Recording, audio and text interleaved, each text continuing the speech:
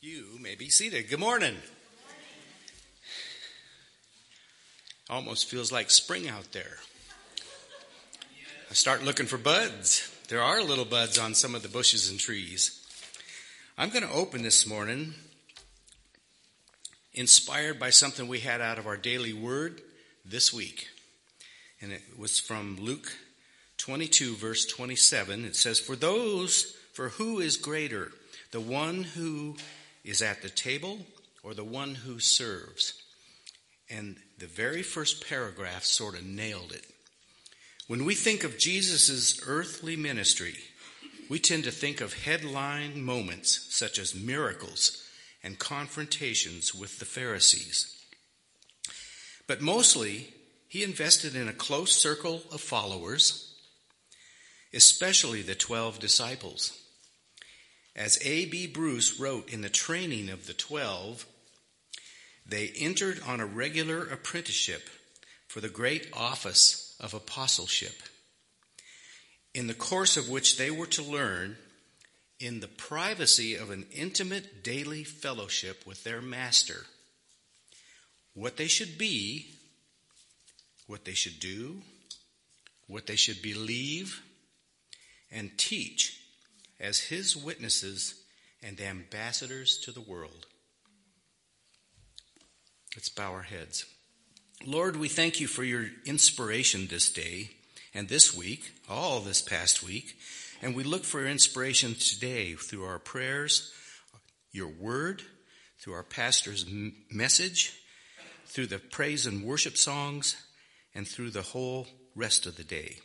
You touch each and every heart this day, Lord, and give us a direction that we can follow in your steps so that we can go out and be your ambassador to our country, to our community, and to the people we work with, and to our own relatives, our own families.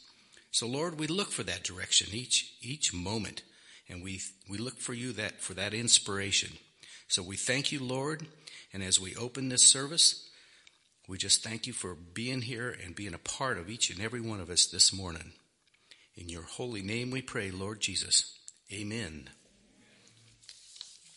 And I believe Tom's going to come up and give our announcements and prayer, family prayer time.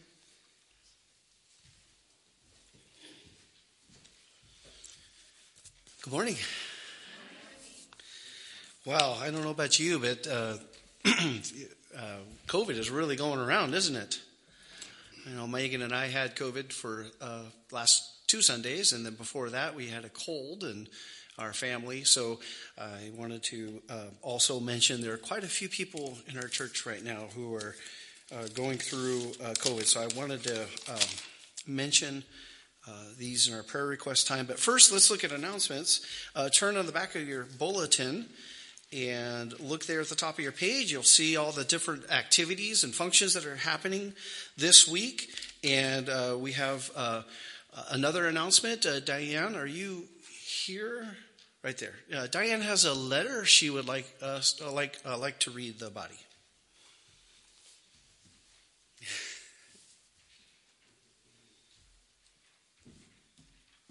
For your constant care in our lives. Lord, you watch over, you care for the small things and the big things in our life. Lord, I pray that we would not just only take the big things, Lord, but that we would share our hearts to you as a body, as individuals, Lord, that we come together, Lord, to confess, God, that we need you. And you are a holy and awesome God. We've come this morning against a lot of odds, some with difficulty in our lives, some with struggles. Lord, whatever those might be, Lord, we come because we want to worship you. That's why we're here. We're here to honor you. We're here to honor your word, that you command us to come and not forsake the gathering. Lord, we are here to bring you honor and glory. Lord, I pray that somehow you would take our concerns, our worries, our fears, our anxieties, Lord, our hurts, and that we could lay them aside, even if it's just for a few hours, a short time to worship you, to turn our eyes off of ourselves and onto you. Lord, you are the author and perfecter of our faith. You are the God who will provide for all our needs, all our cares. Lord, you desire us to come to you more than we desire to come to you. You want us to come before your throne, to kneel before you like Isaiah, prostrate in our heart, Lord. We come to you to worship you. Meet us here this morning, Lord. As we come into your presence, transform us, change us, Lord, by your power and your grace and your holiness. Lord, I pray, we pray. We thank you, Lord, for your grace. We thank you for your mercy that you show us, Lord, when we do not deserve it. We do not deserve your mercies that are new every morning. We do not deserve, Lord, all the blessings that you've given us and continue to give us and pour out on us. Lord, but we come to acknowledge that we don't deserve, but we're grateful, Lord, for your promise. We're grateful for your sacrifice. And Lord, we want to respond in that gratefulness, in that heart of gratefulness and worship. We want to respond by giving you praise and worship, Lord. Help us to do that this morning, we pray. In Jesus' name, amen.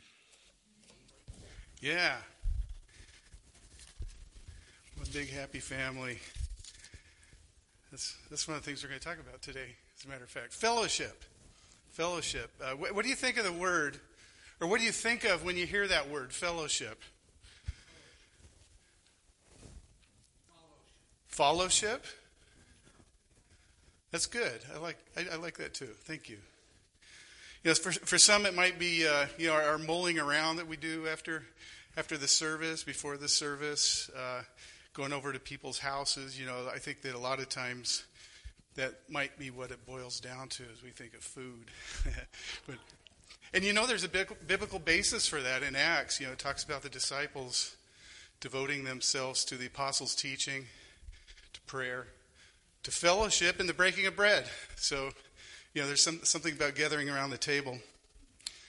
But, Christian fellowship goes really probably beyond what most of us think of when we talk about fellowship.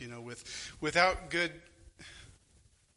godly Christian fellowship, we're seriously lacking. Seriously lacking.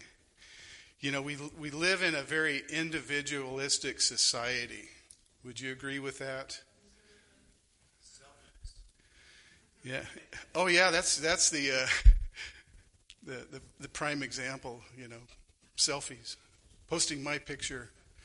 Everybody's so interested in what I ate and what I'm wearing today and all that. Anyway, I think we bought into something maybe a little unbiblical.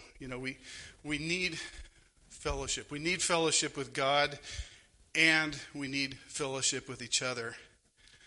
Chuck Swindoll, in his book, Dropping Your Guard, quotes Bruce Larson, who says, "The Europeans who came to settle North America found it vast and unexplored. Self-reliant was the watchword. And the scout, the mountain man or the pioneer with his axe and rifle over his shoulder became the national hero. In the early days, the government gave away quarter sections of land to anyone who would homestead in order to encourage settlement. People flocked west from crowded cities and villages to have their own land at last. Before they could farm the land they had chosen, though, their first job was to build a sod hut to live in. And most families built them right smack dab in the middle of their quarter section. And the reason was obvious. People who had never owned land before had this new sense of pride and ownership.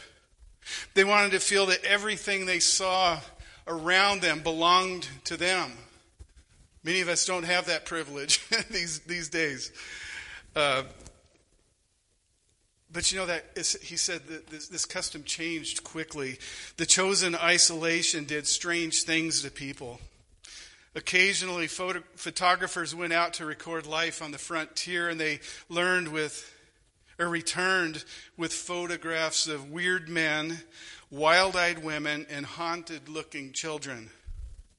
Before long, most of these families learned to move their houses to one corner of the property. 4 families living together, sharing life and death, joy and sorrow, abundance and want, had a good chance of making it. Now, we're going to start a new series today. We're going to be talking about 1 John. And as I read 1 John's introduction, as I was going through it over the last couple weeks, you know, this one word just really jumped out at me, and that is fellowship. This letter is largely about fellowship. Fellowship with God, fellowship with each other. Fellowship based on Jesus Christ. And our text this morning is from the first chapter of John. We're going to cover the first 4 verses. But I'd like to go over a little background before we get started there. You know, I think it helps to know the context. Helps to know a little about who wrote the book and, you know, what were the current issues? What was going on at the time this was written? And so we'll talk about John's purpose also for writing the letter, and then look at how we can take this passage and make some application. How do we live this? God wants us to be more than just hearers of the word. He wants us to be doers of the word. Let's first look at the background. Who's the author of 1 John? You know, it's not really a trick question. It doesn't say anywhere in this letter who wrote it. You know, when Paul wrote his letters, he said Paul, an apostle. You know, we have some other letters that don't, Hebrews, we don't know who wrote Hebrews. But very early on in the church, we have evidence that the early church knew John as the writer of this epistle. There was never really any question about it. Several of the early writers, including Irenaeus, Clement of Alexandria, Tertullian, referred to this epistle as John's writing. That's external evidence. We also have internal evidence by the way it was written. When we went through Greek classes in seminary, either the Gospel of John or 1 John, actually both, were our first assignments in translation. And I realized as I was translating that these were definitely written by the same person. Same vocabulary, same sentence structures. John's writing style is actually very simple and very straightforward. Unlike Paul, who likes very long sentences. One of his sentences sometimes will cover a whole page practically, it seems. This is internal evidence. You know, John's very straightforward. That's one thing I really like about John. Very simple, straightforward. He says what he means what he says. And he's got a powerful message for us as individuals and as a church, something we really need. John was a real old guy, real old man when he wrote this letter. He also wrote his gospel as an old man. The Gospel of John is thought to have been written sometime between 85 and 90 A.D. 1 John, probably around A.D. 90. Probably the Gospel was written first. And when we think about it, at this time when Peter wrote this, Paul and Peter have been long gone. Their deaths had occurred long ago. The destruction of Jerusalem had happened about 20 years before this. Really, a lot had happened.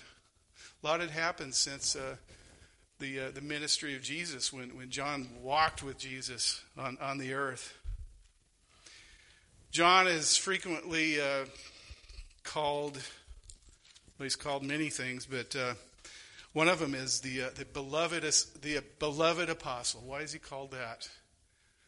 You know, in the Gospel of John, many times the writer says, and the apostle that Jesus loved did this or that. I kind of like that. Who was the apostle Jesus loved? Who is the apostle Jesus loves? Me. And you, each one of us, we could say is the disciple, the Christian that Jesus loves. He was one of the 12, John was. He was also part of the inner circle of 3, along with his brother James and Peter. Besides being called the beloved apostle, he's also called the apostle of love. In this letter, the word for love that he uses, agape, occurs 28 times, if my count is right. That's almost as many times as it was used in the Gospel of John, which is, according to my count, 35. You'll have to get in there and verify that. But love is a major theme in John's writing, and for a reason. There's a story which is told by John. The 4th century theologian Jerome tells a story that when John was old and frail and he was unable to walk, his disciples would carry him in to the gathering of the believers on the Lord's day. And every week his words to the congregation were short and simple. He would say, "Little children, love one another." Little children, love one another. Whenever he'd come in, he'd say that. Little children, love one another. Week after week, until at last one of the people, a little weary of these repeated words, one of his disciples said, "Master, why do you always say this?" And he said, "Because it is the Lord's command, and if this only is done, it's enough." Little children, love one another. That is so important. I don't know if you've ever seen medieval paintings of John, but he's always depicted in these paintings as being kind of thin and frail, pale-skinned, weak, very soft-looking. Of course, Jesus is frequently painted that way too in the medieval paintings, and so are the other disciples, most of them, but John especially. But the fact is that John seems to have been a pretty rough character when he was younger. He and his brother James were fishermen. They were among the first that Jesus called to be his disciples. And in Matthew 4, we have the record of how Jesus called Simon and Andrew, these 2 brothers, Simon and Andrew, by the Sea of Galilee. And Jesus said to them, "Follow me and I'll make you fishers of men." And then later he saw 2 other brothers, James, the son of Zebedee, and John his brother, in the boat with Zebedee their father, mending their nets, and he called to them. And immediately they left their boats and followed him. By the way, just as an aside, it's interesting that the first 4 disciples that Jesus chose were brothers, two pairs of brothers. There seems to be some affinity that God has for siblings to work together in ministry. Think of some other ones. There's actually quite a few in the Bible, but the first one for me that comes to mind besides these guys are Moses, his brother Aaron, and his sister Miriam. So there were 3 there. In church history, the same thing. Think of John and Charles Wesley, famous brothers in the ministry. Anyway, in the early days, when they were walking with Jesus, John and James were pretty quick-tempered, pretty quick to anger, very, very harsh. Jesus, in fact, because of this, called them the sons of thunder. The sons of thunder. I can just see Jesus saying that with a little bit of smile on his face. And one time when a certain village did not receive Jesus, these 2 said, "Lord, do you want us to tell fire to come down from heaven and consume them?" But Jesus turned and rebuked them, and they went on to another village. That's in Luke 9, by the way, 9:45, or 54 to 55. God did with John what he's good at doing. He changed him. He transformed him. He made him into another person. He made him into somebody who he was not originally. He went from being a son of thunder to the apostle of love. Pretty amazing. It also helps to know what was going on at the time of this writing. John addresses some of the problems that are happening at the time. But the writing is timeless because the same problems that were occurring then are occurring now. The same problems tend to reemerge throughout history. One of the problems was Gnosticism. You've probably heard about Gnosticism. Gnosticism actually is kind of difficult to pin down, but it's a body of heretical teaching that was condemned by the early church. Generally, it's a religious belief that emphasizes a kind of dualism, and also the secret possession of knowledge. The Gnostics felt like, we've got a corner on the knowledge market. We have it, nobody else does. It was very syncretistic. It combined elements of different sources. It mixed Christianity with Greek philosophy, mixed it also with some of the other mystery religions at the time, false religions. And when John wrote this, it was creeping into some of the churches. And we'll point this out as we go along. It brought with it some false ideas that people like Paul and John needed to address. According to the New Bible Dictionary, the foundation stone of this belief was a radical cosmological dualism. The belief that the created world was evil. It was totally separate from and in opposition to the world of spirit. The supreme God dwelt in unapproachable splendor in the spiritual world and had no dealings at all with the world of matter. Matter was the creation of an inferior being, the demiurge. So what the Gnostics were basically saying was, spirit is good, material is bad. And we see that in some of the writing also of the Greek philosophers like Plato. What's the problem with that view? The problem is what we know about Jesus. Jesus came into the material world as a man. He came as one of us. He was born of Mary, and he had flesh and blood and bones and hair, and he ate and did all the things that we do. He was one of us.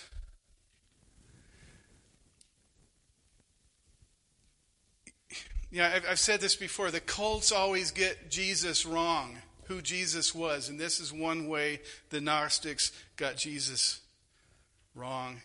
Some cults go to one extreme saying that, Jesus was not God. He's just a man. He was a real smart, wise man who was a good teacher and did good things. Just a man, though. Maybe just a prophet along with the other prophets. Or that he was an angel. One very large cult in the United States and throughout the world believes that Jesus was the archangel Michael. Now,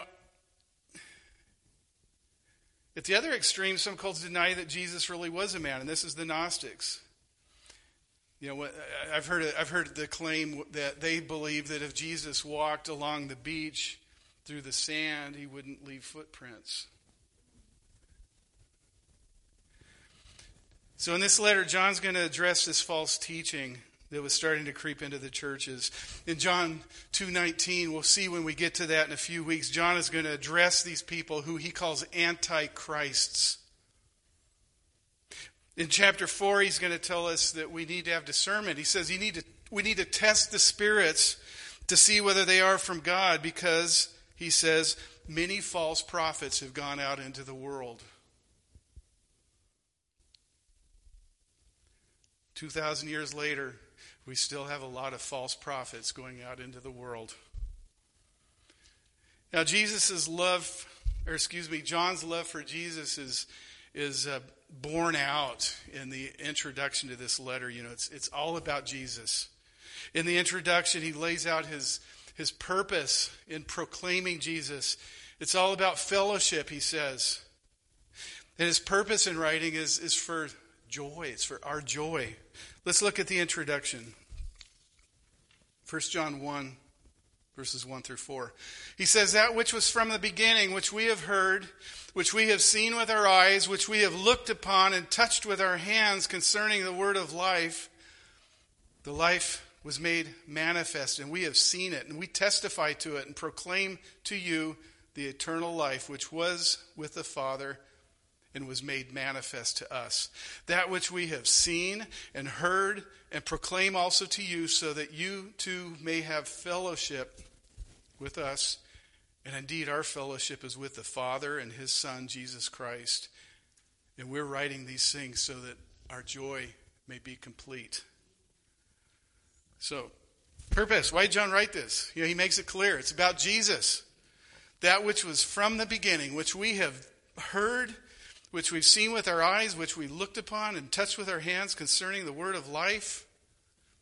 You know, if you're familiar with the Gospel of John, this kind of parallels the introduction to the Gospel of John. Those first few verses where it says, in the beginning was the Word. The Word was with God, and the Word was God. He was in the beginning with God. All things were made through him, and without him was not anything made that was made. In him was life, and the life was the light of men. The light shines in the darkness, and darkness has not overcome it. And we're going to see these words coming up again and again. Life, light. You know, both of these passages talk about the pre-incarnate Christ who was there co-eternally with the Father. Both passages also speak of the incarnate Christ. Christ coming, God coming to earth in the flesh. He came as a human, one of us in the flesh, very different from what the Gnostics taught. And John says, we've experienced him. We were there. We saw him, we heard him, we touched him, we ate with him. He barbecued some fish and ate that fish with us one time. He spoke to us, and it changed our lives.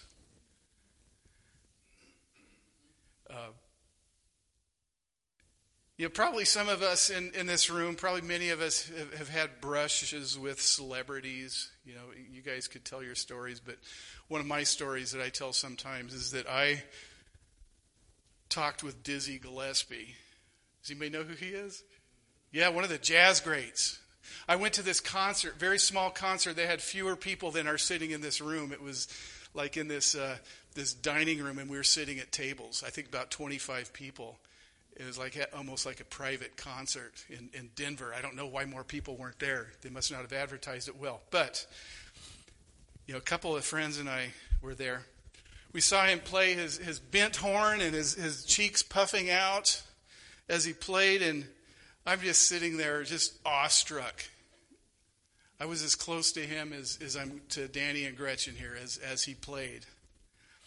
And afterwards, he was just out in the lobby mulling around, and me and my friends, we went and talked to him. Dizzy Gillespie talked to us and shook our hands and gave us his autograph. Well, Dizzy Gillespie's dead. His grave is in Queens, New York. His body's in that grave, and I believe most of his original recordings were burnt in a fire. The big Paramount fire, I think, in Los Angeles. It's gone, up in smoke. But Jesus, John says, we were there.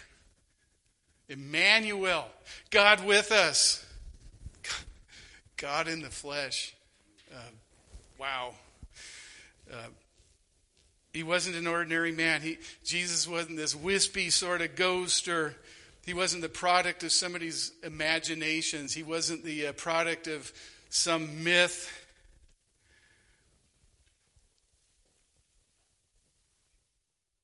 He's not an abstract philosophical concept. John says, concerning the word of life, and he's talking about Jesus, the word who was in the beginning with God. Jesus, he calls him the word. The Greek word is logos. You've heard that. A lot of people say logos. Logos. The word of God, the expression of God, the message of God in the flesh. You know, the book of Hebrews also talks about this as it begins. Talks about how God revealed himself through the prophets in the days of old, but now he's revealed himself through Jesus. Hebrews 1, 2 and 3. In these last days he's spoken to us by his Son, whom he appointed the heir of all things, through whom also he created the world. He is the radiance of the glory of God and the exact imprint of his nature, and he upholds the universe by the word of his power. Glorious. Jesus is the Word, the expression of God, come as one of us. And John says we have incontrovertible evidence of this, having seen him, having heard him, having touched him. And through this Jesus Christ who we were with, we have life. He is the life, the word of life. He continues in verse 2, saying, this life was made manifest, and we have seen it and testify it and proclaim to you the eternal life which was with the Father and was made manifest to us. Jesus, the way, the truth, and the life, the one through whom nobody can come to the Father without him. John says he was there in eternity past with God. And we saw him. We were there. I am here to bear witness, just as Jesus said I would do. The one through whom we can have eternal life. He says that which we have, verse 3, that which we have seen and heard we proclaim also to you, so that you too may have fellowship with us. And indeed our fellowship is with the Father and with his Son Jesus Christ. And we are writing these things so that our joy may be complete. This is what it's all about. It's about fellowship with God, fellowship with Christ, and it's about our fellowship with each other. You know, some of you who are familiar with this book might be thinking, well, John gave us the purpose at the end of the book. And you would be right. What does it say? John 5:13. I write these things to you who believe in the name of the Son of God, that you may know that you have eternal life. John begins and ends with his purpose. It's all about Jesus, that we might have fellowship with him, that we might have joy in him and with each other, and that we might believe with him in confidence and have the abundant life as we have this fellowship with him, that you may know that you have eternal life. You know, this is the assurance that our lives are in him. You know, this goes way beyond getting our ticket to heaven punched. When does our eternal life begin? It begins the moment we receive Jesus as our Savior. That's eternal life. We are experiencing eternal life. Our fellowship with God is the basis for our fellowship with each other. John ties these things together very tightly in this epistle. As we become more like Christ, as we are more conformed to the image of Christ, our fellowship with each other will be better. Without fellowship with God, we will stray into something else. We'll become selfish. We'll put each other above God. We'll put ourselves above each other. Or we may pattern our own thoughts and actions and words after somebody else, some other human besides God. So you end up with little groups of people. Paul talks about this. I'm of Paul. I'm of Apollos. Remember that in 1 Corinthians? Jesus is the one we pattern ourselves after. I love what A.W. Tozer writes. He says, has it ever occurred to you that 100 pianos all tuned to the same fork will automatically be tuned to each other?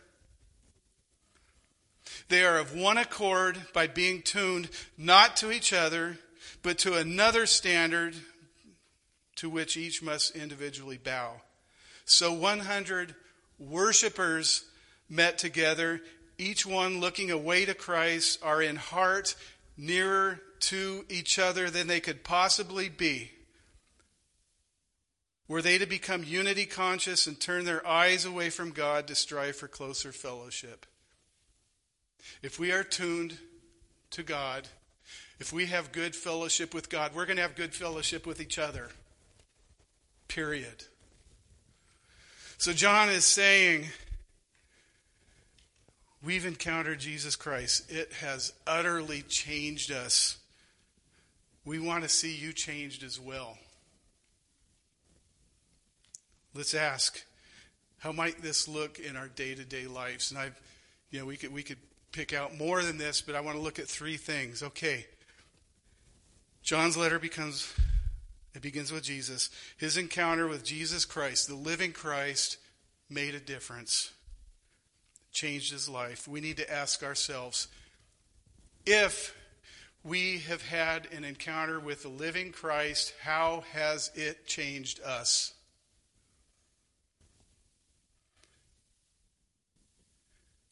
How has it changed our lives? How has it made a difference with us? How has it impacted the way we live day to day, moment by moment? Let's first ask this. John talks about, we proclaim this Christ.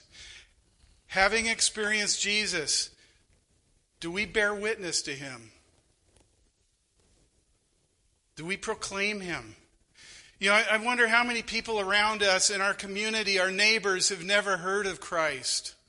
We kind of think in America that, everybody is a Christian or goes to church somewhere or knows and has heard the gospel. I don't think that's true. Before I came here, I looked at the demographics of Chewelah, and the biggest group in Chewelah are the nuns. Not the ladies with the bad habits and all that, but no affiliation. Those nuns, yes, N-O-N-E-S. Do we tell people about our encounter with Jesus? Do people recognize that we have had that encounter to Jesus? I think of this blind man that John writes about in John chapter 9. Kind of a strange method here, but Jesus spit on the ground and made mud with the saliva. Then he anointed the man's eyes with mud, and he said to him, "Go wash in the pool of Siloam," which means sent. So he went and washed and came back seeing.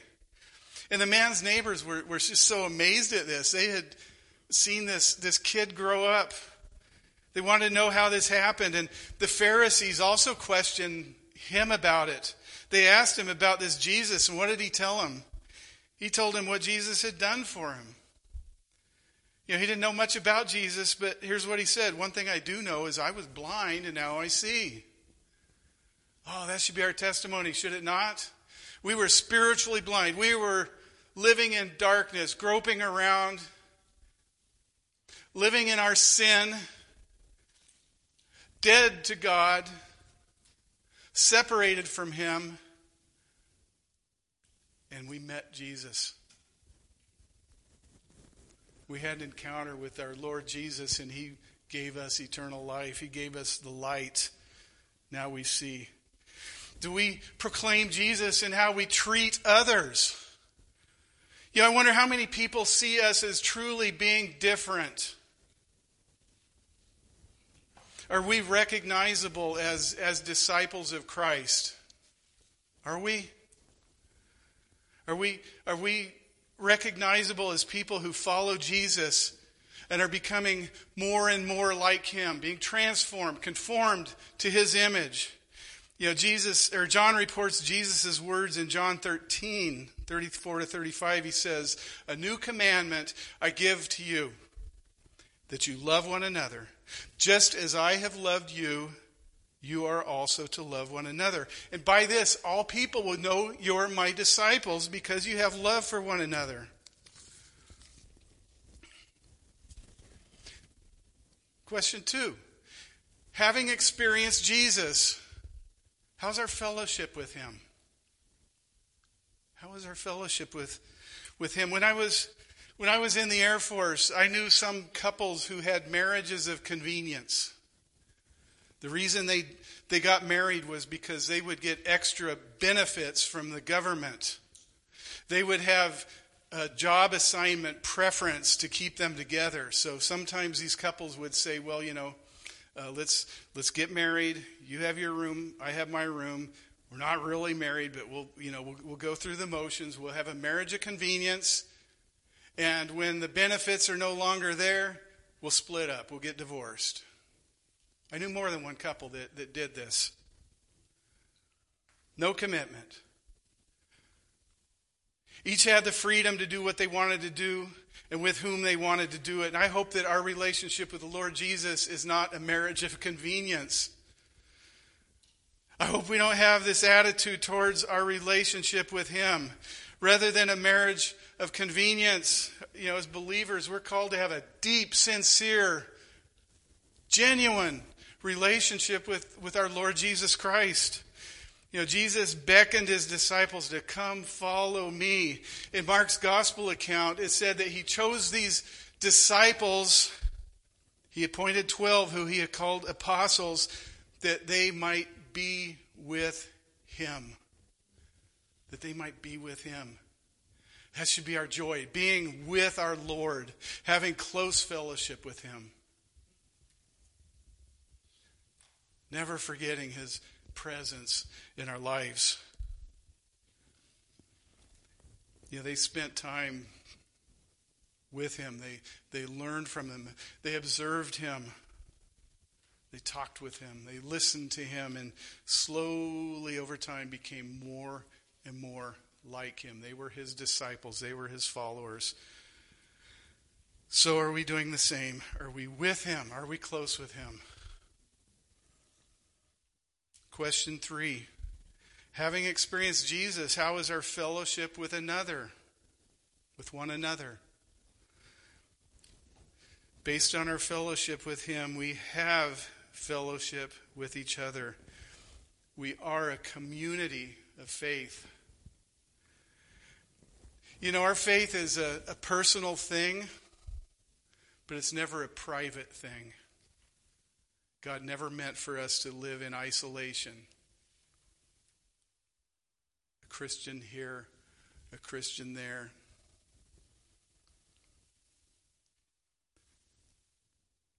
He created us to be in community and have fellowship with one another. Each of us is personally responsible for coming to Christ, believing in him, turning to him, receiving him as Savior.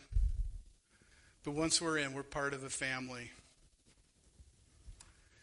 We're members of the body of Christ. And the body of Christ doesn't exist for my convenience. It doesn't exist to serve me. It doesn't exist to serve you, any of us. We exist to serve the body. You and I exist for the body.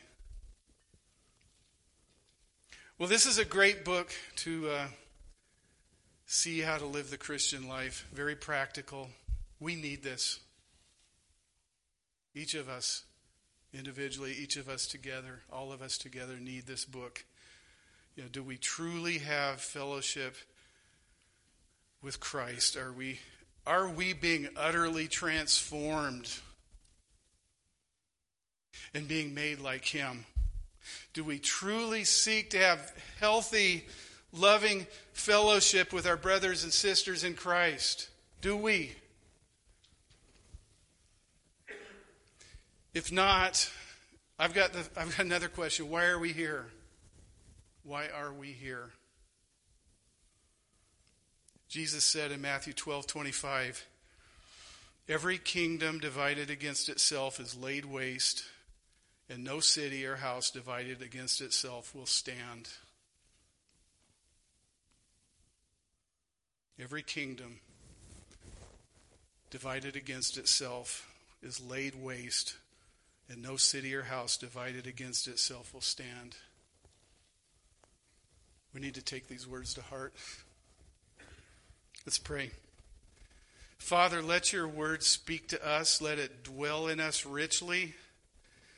Lord, you promised that if we would humble ourselves and pray and seek your face and turn from our wicked ways, you would hear our prayers from heaven and you would heal our land.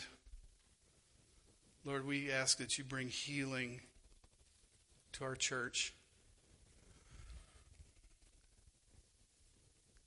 Lord, help us to take you seriously in what you say in this book. Lord, help us to have true, loving, Christian fellowship in this church. Lord, fellowship with you. Lord, that we would come to you in true humility. Lord, that we would desire to be with you, to live in your presence every moment. Lord, that we would have fellowship with each other. Lord, that we would turn from our sins and turn away from hatred and anger. Lord, that we would live in obedience to your commandment that we love one another just as you have loved us. That's a tall order, Lord, and we need your help with that. And we pray this in the name of Jesus, the Prince of Peace, our Lord and Savior. Amen. From 1 Thessalonians chapter 3, 12 and 13, may the Lord make you increase and abound in love for one another and for all, as we do for you, so that he may establish your hearts blameless in holiness before our God and Father at the coming of our Lord Jesus with all his saints. Amen.